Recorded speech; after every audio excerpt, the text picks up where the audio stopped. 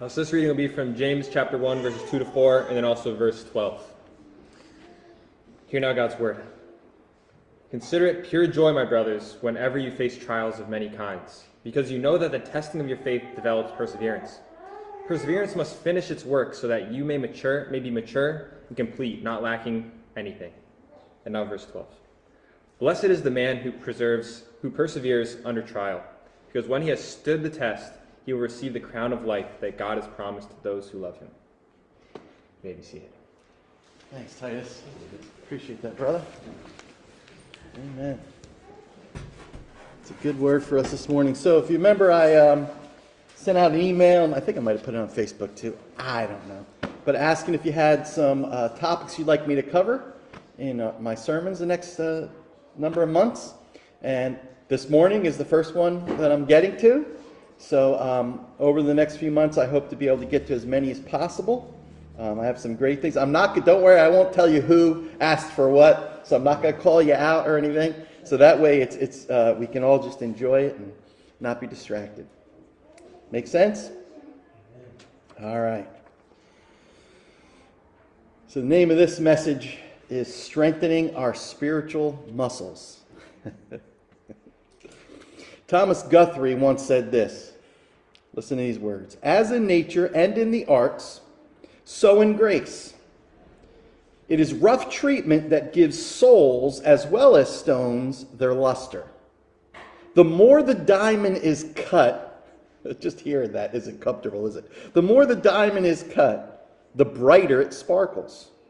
And in what seems hard dealings, God has no end in view but to perfect our graces. Isn't that a wonderful way of putting it? Now the question is, that's nice and eloquent, but do you believe that? In other words, when you're going through the ringer, there seems no way out in sight, no relief. When life keeps throwing you curveballs, curve after curve, obstacle after obstacle, can you count it all joy? That's what we just read in James, right? Count it all joy. That's the question. Now you can, if you believe God in His sovereign grace is deliberately using trials in your life in order to mold you, listen to this, mold you into the godly, steadfast Christian that you long to be deep in your heart.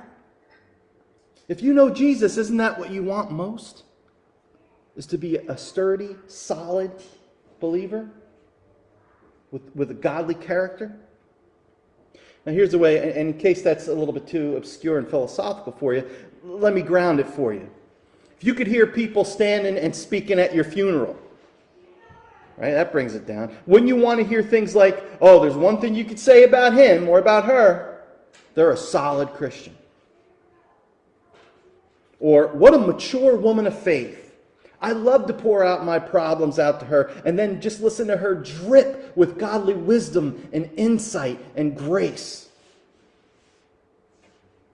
And I don't know about you, but almost equal to because of him I became a Christian is because of his or her life I walk closer to Jesus today.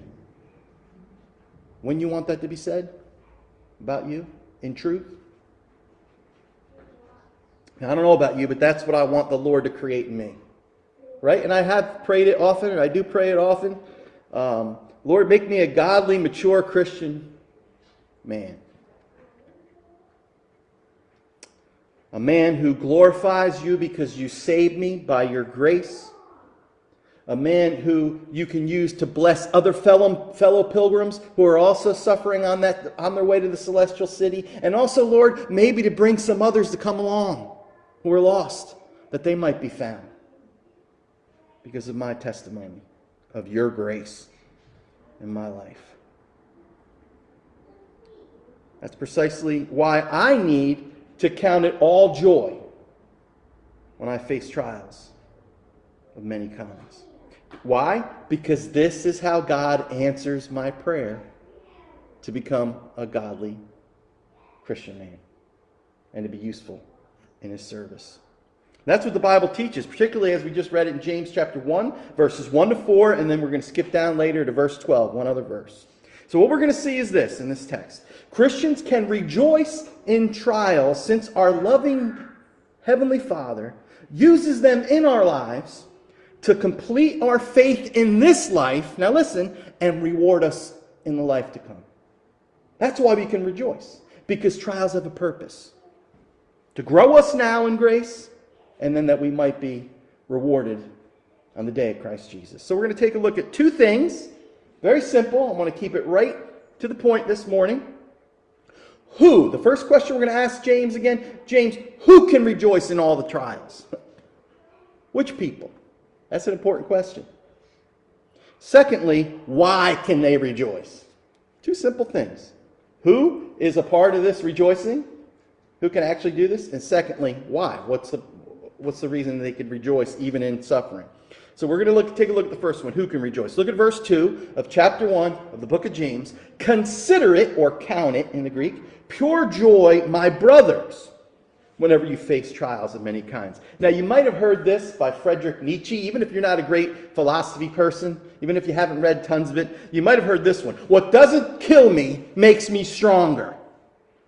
Come on, admit you've heard that somewhere before. Well, it was Friedrich Nietzsche that said that, and unfortunately, that wasn't true about him. Yeah, that's the irony. The irony is he died in a mental institution claiming to be Jesus. Didn't make him stronger. Just saying. The fact is, unbelievers have no assurance that trials will make them better. As a matter of fact, very often trials make people what? Bitter. Not better. These words assuring us that trials are used by God to make us better when we cooperate by faith, these promises are given to believers, those who trust in the Lord and Savior Jesus Christ unto the forgiveness of their sins and unto a new life. Now notice how, first of all, in case you're saying, oh, where are you getting this from in the text? How does James address his letter? Dear world? No. How does he say? What does he say? Dear brothers. The word there in the Greek is brethren. It means brothers and sisters in Christ. He's talking to the church. He's talking to those whom Jesus has redeemed through his precious blood. The brothers are told, brothers and sisters, to consider it pure joy when they fall into all kinds of trials, because God uses them in their lives to develop a really important thing in life, and that's perseverance, maturity. So before I go any further, of course we have to ask ourselves the question, am I a brother? Am I a sister in Christ? It's a good and important question. You certainly don't want to spend any more time doing anything else in your life if that question isn't settled. Make sure that you have acknowledged your sins and you've come humbly to Jesus and said, nothing in my hand I bring, simply to your cross I cling. Have mercy on me, a sinner. He who comes to me, I will by no means cast out. That's the promise. If you're hearing it this morning and you're not sure, you can be sure. Well, if you are a brother and a sister or a sister in Christ, then you could take these words to heart. And you could view even trials and suffering as instruments in your loving Heavenly Father's hands to make you into the person He wants you to be. And who, at your heart, you want to be. These words are written specifically with you in mind. And notice what James says. Believe me, we're going to keep going deeper and deeper down this hole, and it's a great, beautiful hole. He says, count it all joy, not if you face trials of many kinds. Are you with me, church? But whenever they're coming. Don't be taken by surprise. Don't be when we're like, oh my goodness, I had no. Yeah, you have an idea. Because God's telling you they're coming. John Calvin puts it this way. Whomever the Lord has adopted and deemed worthy of his fellowship ought to prepare themselves for a hard, toilsome, and unquiet life, crammed with very many and various kinds of evil. Now listen, here's the point. It is the Heavenly Father's will thus to exercise them so as to put His own children to a definite test. Now listen, I like the way the Calvin puts this. Beginning with Christ, his firstborn, he follows this plan with all of his children. You get that? Jesus is the mold, and we all follow. If we're his, we belong to him. And of course he does. Think about it this way. Our Heavenly Father doesn't want our spiritual muscles to be flabby. What good father would want that? He loves us too much. In other words, let me put it to you this way. Think about this. He loves you too much to spoil you. Yeah, you ever notice whenever you try to lovingly discipline your children, lovingly care for them, give some kind of parameters? Why? Because you don't want them to grow up to be what? Spoiled brats. Am I wrong? Well, God is a better father, a better parent than we will ever be, and he wants to make sure we're not spoiled children. Selfish. That's what the Bible tells us. Romans 8:29. Listen to this. For those God foreknew, he also predestined. That means destined ahead of time, to be conformed to the likeness of his Son, that he might be the firstborn of many brothers. Listen, God is determined to conform you into the image of his Son. Why? Think about this. So that Jesus would have plenty of younger brothers and sisters who look just like him eventually. C.S. Lewis puts it this way. Listen, this is powerful. Though our feelings for God come and go, can I get a witness? I'm not always every minute of every day on fire. Though our feelings for God come and go, his love for us does not. Can you say praise the Lord? Praise the Lord. Amen.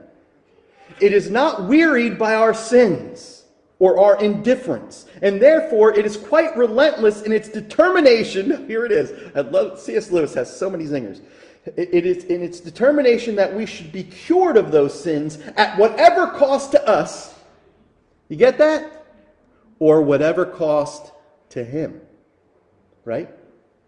We know he means what he says because he gave his very life to conform us into his image. And even if it hurts us, this is, what parents would say, that old thing, it's going to hurt me more than it's going to hurt you. We all say, yeah, right. Well, in this case, that was true. No one will ever go through what Jesus went through.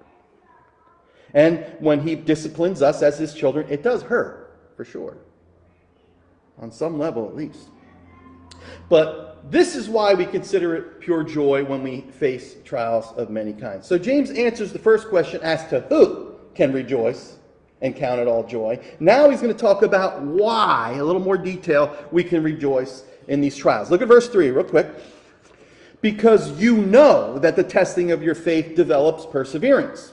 Perseverance must finish its work so that you may be mature and complete, not lacking anything. Now, I want you to hear this, because so often folks think, what God is saying here is put a good spin on it. What God is saying is look at the glass as half full, not half empty. Right? That's not what he's saying. He's saying it's a plain biblical fact, a fact of life, that the testing of your faith develops perseverance in your life. Now, as a general rule, that's what trials do for genuine believers. And we know this because we've all experienced it in one degree or another. We find that the trials that we feared actually make our faith what? Stronger. They cause us to lean harder on our Savior. They cause us to cry out to him more fervently and do what? Follow him and his word more closely. Do you ever notice when you're going through trials, when you're going through suffering, all of a sudden the Bible comes alive? And all of a sudden you're listening?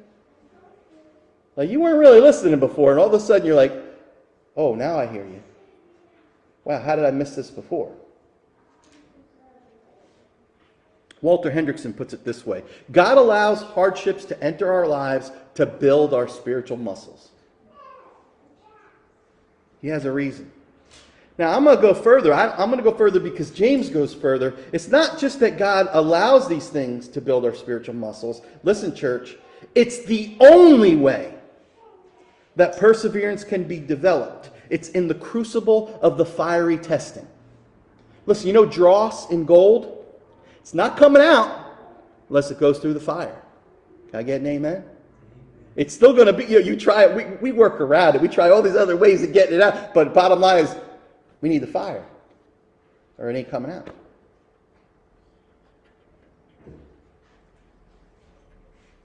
He's reminding these early believers, and us, of a strong gospel truth that we know deep in our hearts. God uses in our hearts to develop perseverance. And you know what the word is in the Greek? Stick-to-itness. And I don't know about you, but a lot of times I'll write songs and only get halfway done and scrap them. Write books, read. How many books on my shelf did I get so far? Well, God doesn't want that to be true of us in our Christian lives. He wants us to go all the way and make it. Stick to it. You know that old saying I like to bring up, but it's one of my favorites. A smooth sea never made a skilled sailor. Right? You're not going to learn how to be a great sailor if you're sitting on placid waters. Nothing happening. It's going to be in the battle, in the heat, where you're going to learn. Under the pressure. Under the cooker. So when you're dealing with that unreasonable boss, you want me to bring it down a little bit? The rebellious teenager, health issues, financial setbacks, persecution for your faith. Don't worry, we got a whole sermon on that next week. Do you rejoice knowing that these things are extensions of the fingers of God, molding and pinching you into a complete, mature Christian who's going to stick with Jesus, come what may? Remember, that's why I brought that. We sang that song earlier. Have thine own way. Oh Lord, have thine own what? Thou art the potter. I'm what? The hard rock, the metal? No, the clay. Mold me, Lord. Pinch me.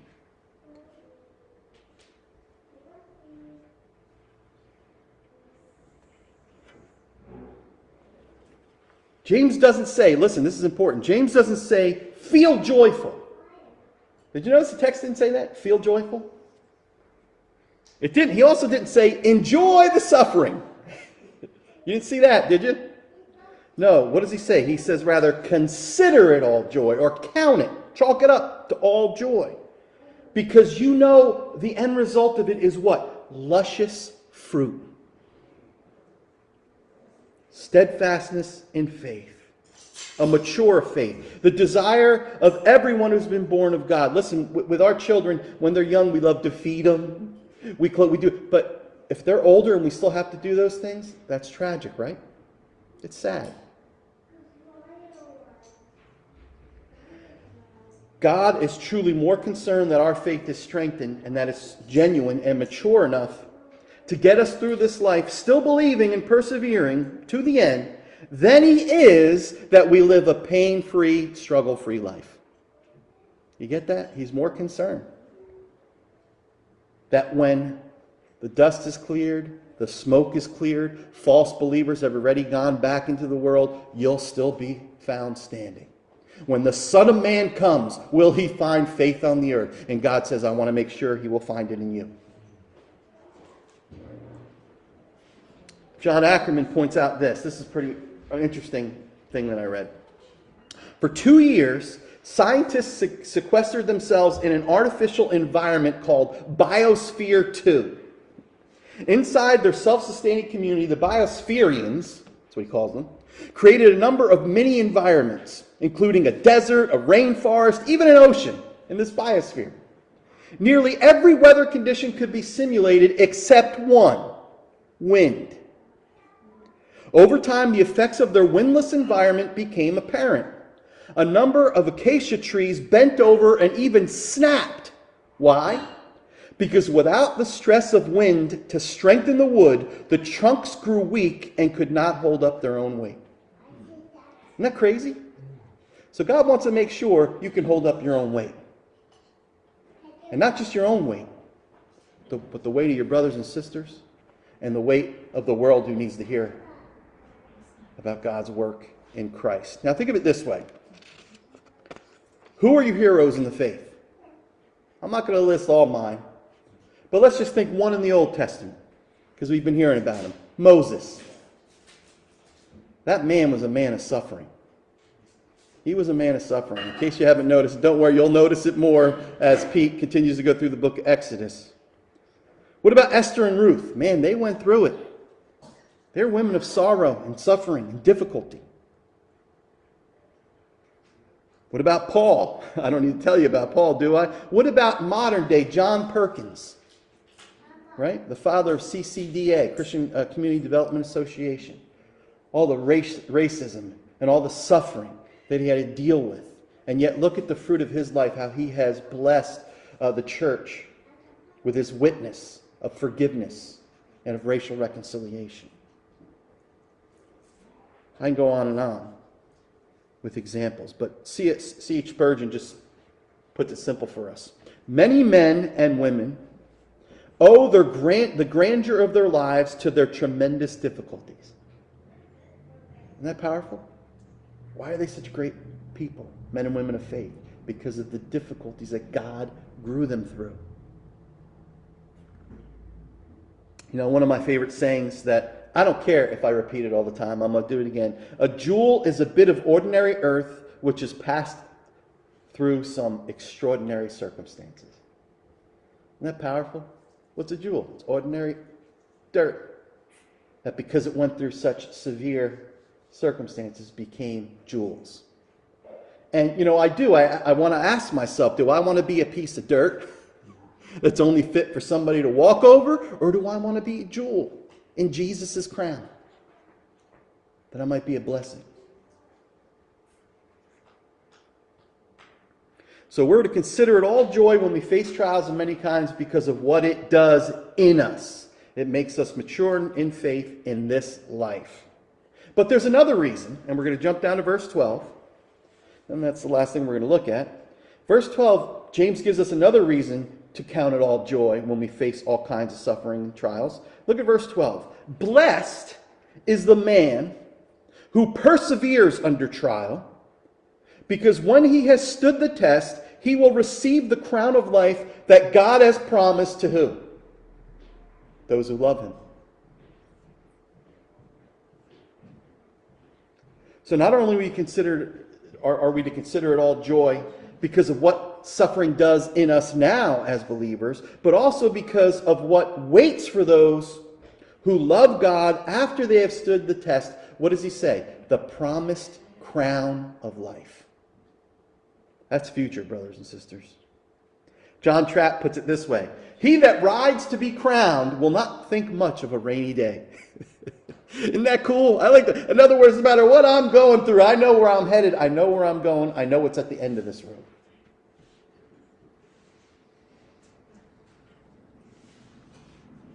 As I mentioned earlier, Romans 8:18, I consider that our present suffering is not worth comparing with the glory that will be revealed in us. What Paul is saying is, take all your suffering, take all your trials. It's not even worth comparing with what God has in store for you when he comes again.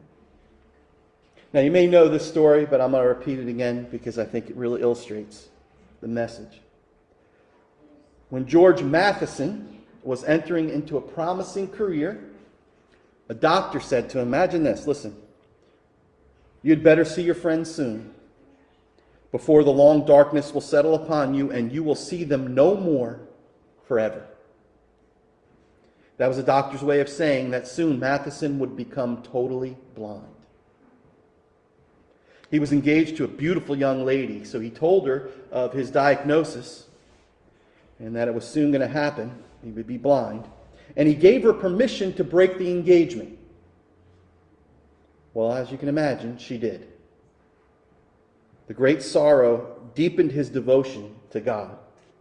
During that soul-refining trial, Matheson wrote these words to a hymn that would bless the Church of Jesus Christ for years to come. Listen to these words, real short and brief, but I want you to hear them.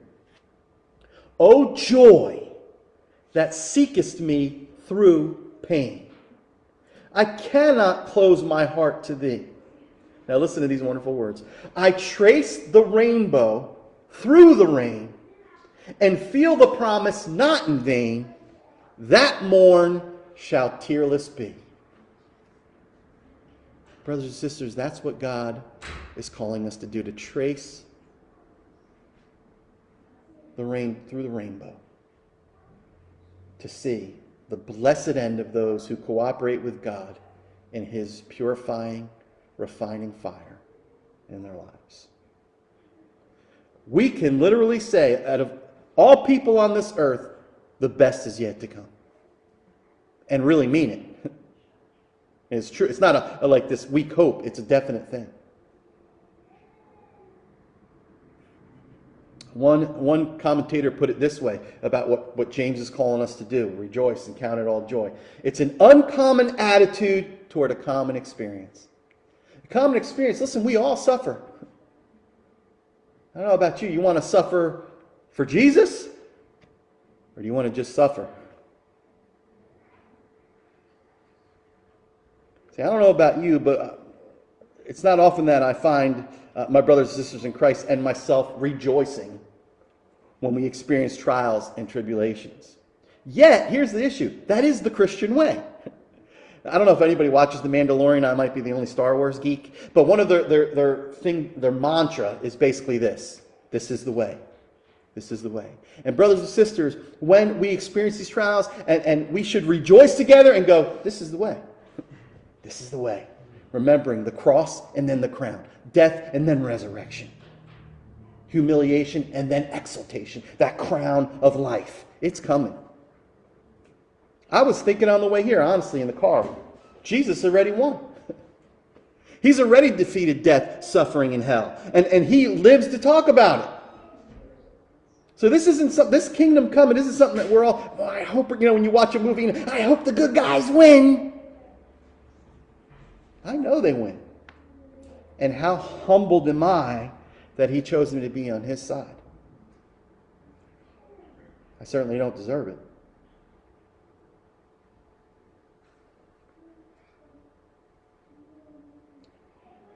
So wrap up our time in God's Word this morning. I want to spend our last few moments, literally our last few moments in the Word, looking at verse 4 again.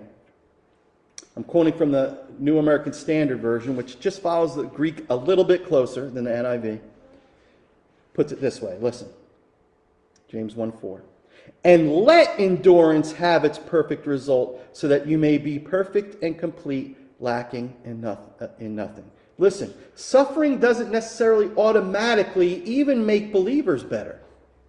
Did you know that? Believers are called to let it do its work. Cooperate with God. Let it do its perfect work so that you may be perfect and complete, lacking in nothing. Did you know the same water that softens a potato boils an egg and makes it hard? Same boiling, right?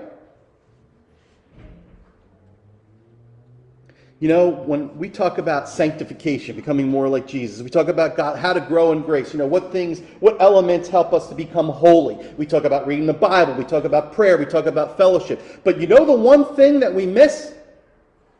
Suffering. So we don't realize is that without the suffering, we will not be holy people. Dick Lucas puts it this way: you cannot become mature, unblemished, and lacking of nothing except through the passing of years and manifold trials. Holiness is not an experience that you receive, but a proved Christian character that God makes. Isn't that powerful? So when we look for this quick fix for sanctification, oh Lord, I need this incredible spiritual experience, or maybe this is a quick way to get holy. There is no quick way. Like Supertramp says, take the long way home. You know how long it takes a mushroom to grow? All different types of mushrooms? Here's the time span, between 1 to 4 days. You know how long it takes for a cedar of Lebanon, kind of like an oak tree type of thing, to grow and to become mature? 50 years. We've got to ask ourselves, do we want to be mushrooms? Or do we want to be solid oak for the glory of God? Now, this is precisely why we can count it all joy when we face trials of many kinds. Because of what God is doing in our lives now and what he promises to do when he comes again. God is committed to us in Christ, so the bottom line is this, brothers and sisters: make the choice to rejoice.